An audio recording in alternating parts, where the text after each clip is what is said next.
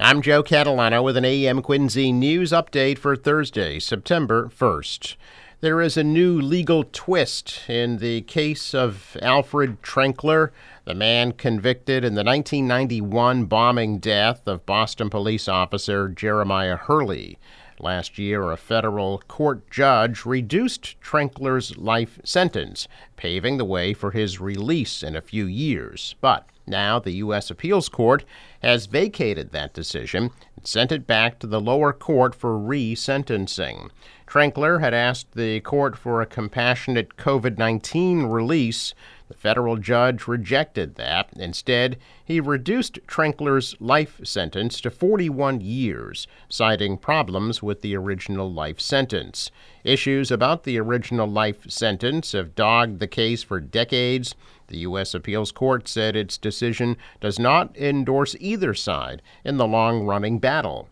On October 28, 1991, Boston police officer Jeremiah Hurley and Officer Frank Foley, both members of the bomb squad, answered a call of a suspicious device in Roslindale. As the two investigated, the device exploded. Officer Hurley was killed. Officer Foley was maimed. Trenkler and another man, Thomas Shea of Quincy, were both convicted in the case. Shea is now free after years of legal maneuvers.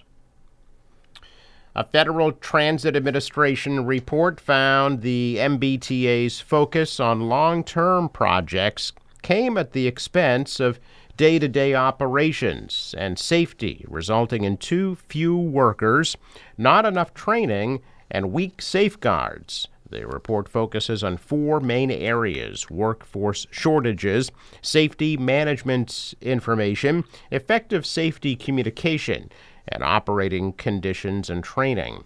The FTA highlighted the MBTA shifting $500 million from its operating budget to the capital budget earlier this year, prioritizing investments instead of dealing with its aging assets and infrastructure. The review also found the T had a higher rate of safety incidents and derailments than both similar systems and the industry average. The report also criticized the State Department of Public Utilities for failing to do its job oversight of the MBTA. New special directives require the T to address personnel deficiencies and inadequate operating conditions, policies, procedures, and training that compromised a culture of safety at the agency. The FTA also gave the DPU an additional directive to improve its capacity to provide effective safety oversight of the T. And the FTA ordered the MBTA to craft a series of plans over the next 6 weeks to fix major deficiencies in staffing, internal communications, safety management, and other problems. The MBTA said the Quality, Compliance, and Oversight Office, which will operate outside of the T's current organizational structure and implement actions to address the report's findings, will be led by 20-year agency veteran Katie Cho. The office will report publicly every month on the T's progress toward implementing the FTA's directives. Governor Baker also filed a supplemental budget bill yesterday that would make another $200 million available for the T to use on safety fixes, in addition to the hundreds of millions of dollars lawmakers already appropriated for that purpose. A man is dead, another person seriously injured following two separate shootings in Boston. Suffolk County DA Kevin Hayden said a deadly shooting happened about 9 o'clock last night in the area of Dale Street near Malcolm X Park in Roxbury. Earlier in the night, police confirmed that one person was shot shortly after 6 p.m. in the area of Van Winkle Street in Dorchester. The person shot in Dorchester was taken to a hospital with life-threatening injuries. The victims have not been identified, and there have been no arrests. One person is dead, several others seriously injured following a collision last night that involved pedestrians, a police motorcycle, and other vehicles in Brockton. Brockton police said the crash happened shortly before 8:30 on Pleasant Street near the intersection of Nye Avenue. Brockton firefighters helped treat victims at the scene. Brewster Ambulance took 5 people to area hospitals. Brockton and state police are investigating. Massachusetts lawmakers say they have defused what one of them calls a tax bomb that could have saddled recipients of school loan cancellations with added taxes. Normally, whenever someone gets a loan wiped off the books, state and federal tax agencies count that canceled debt as income that is eligible to be taxed. That would have also been the case for the canceled student loan debt, which for some borrowers will add up to $20,000 of debt relief. In Massachusetts, if that $20,000 had been counted as income, it would have meant up to $1,000 in additional income tax. But State Representative Steve Owens of Watertown said the State Department of Revenue and the state legislature have each taken separate actions to exempt student loan forgiveness from state taxes. The federal IRS also says it will not collect taxes on canceled student loan debt, meaning you don't need to declare it when you fill out your federal and Massachusetts tax forms next spring.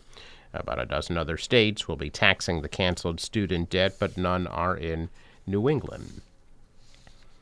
Report from the Massachusetts Budget and Policy Center found that 1 in 9 Massachusetts bridges, 644 in total, are not structurally sound. The bridges are not in immediate danger of collapsing, but at least one major weight-bearing component of the bridges is in need of repair or replacement. More than half of the bridges flagged in the report were in either western Massachusetts or Worcester County. The nonprofit group behind the report says major improvements need to be made now. The report also found that climate change, heavy vehicles, and the ages of the bridges have increased safety issues. According to the report, the average bridge in Massachusetts is 56 years old, compared to 44 years for bridges across the nation. Well, Governor Baker has declared September to be Campus Fire Safety Month in Massachusetts. As students and faculty head back to school, fire officials are reminding students, landlords, parents, and school RAs that working smoke alarms in 2 ways out of a dorm or apartment are key safety measures that could save lives in the event of a fire in student housing. In the past 10 years, 2 Massachusetts students died in off-campus housing fires, and in the past 5 years, there have been more than 2,700 fires in mass dormitories, sororities, and fraternities, causing 7 civilian injuries, 5 fire service injuries, and an estimated $2.9 million in damages. Windows, doors, and stairways should always be clear of boxes, furniture, or anything else that might hinder an escape. Officials noted that fire safety precautions should remain in place after move-in day and beyond September 30th. Similarly, smoke and carbon monoxide alarms should remain operational all year long. The leading causes of fatal fires in Massachusetts in order are smoking, electrical, cooking, and candles. A check of business news this morning, and stocks retreated yesterday. The Dow was down 280 points. The Nasdaq dropped 66. The S&P fell 31. Asian stocks also lower. The dollar was up. The euro was down. Oil at almost $89 a barrel. In sports, the Red Sox beat the Twins in Minnesota last night 6-5, avoiding a sweep. They're back at Fenway tonight at 7:10 for a series against the Rangers. The National Weather Service forecast. For today, mostly sunny and pleasant with a high of 80 degrees. Tonight, clear, comfortable, low of 62. Tomorrow, mostly sunny and a high of 75. Saturday, partly cloudy and a high 80 degrees. Sunday could see some afternoon showers at a high of 83. For the boater, waves about a foot. Westerly wind could gust to 20 knots.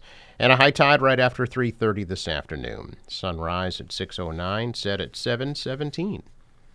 I'm Joe Catalano with an AM Quincy news update for Thursday, September 1st.